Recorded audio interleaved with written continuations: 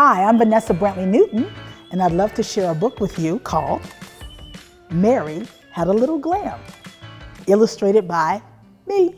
Mary had a little glam. Mary had a little glam that grew into a lot, and everywhere that Mary went, she wasn't hard to spot. But on the day she started school, she caught some by surprise. Sweet Mary shrugged and hugged her mom. "I must accessorize." Then Mary click-clacked down the block in frilly formal wear, and by the time she got to school, she'd added extra flair. When Mary took a look around, her heart was filled with woe. The other kids in class with her were glamless head to toe. So Mary offered fashion tips: more pink, more beads, more shine.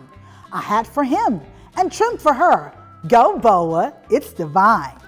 Soon Mary brought out glitz and glam in everyone she met, the students, teacher, principal, and Clark, the classroom pet. Now story time had gowns and crowns and mounds of striped chiffon, and art class came with glitter glue and trips to her salon. Then Mary amped up music class with pomp and circumstance. At checkout time, she was sublime, left nothing left to chance. The morning flew, and soon it was the best part of the day. "It's recess time," the teacher said, and Mary led the way. But all came to a sudden stop. Each kid surveyed the scene. "We're clearly dressed all wrong for this, boo-hoo, the 17. Poor Mary twirled her parasol. This crisis was a 10.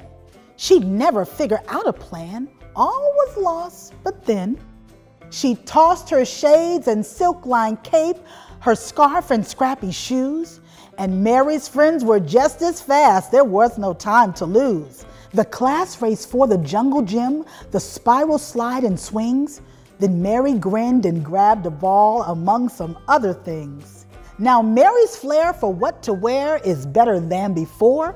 True glamour often calls for lots, but sometimes less is more. The end.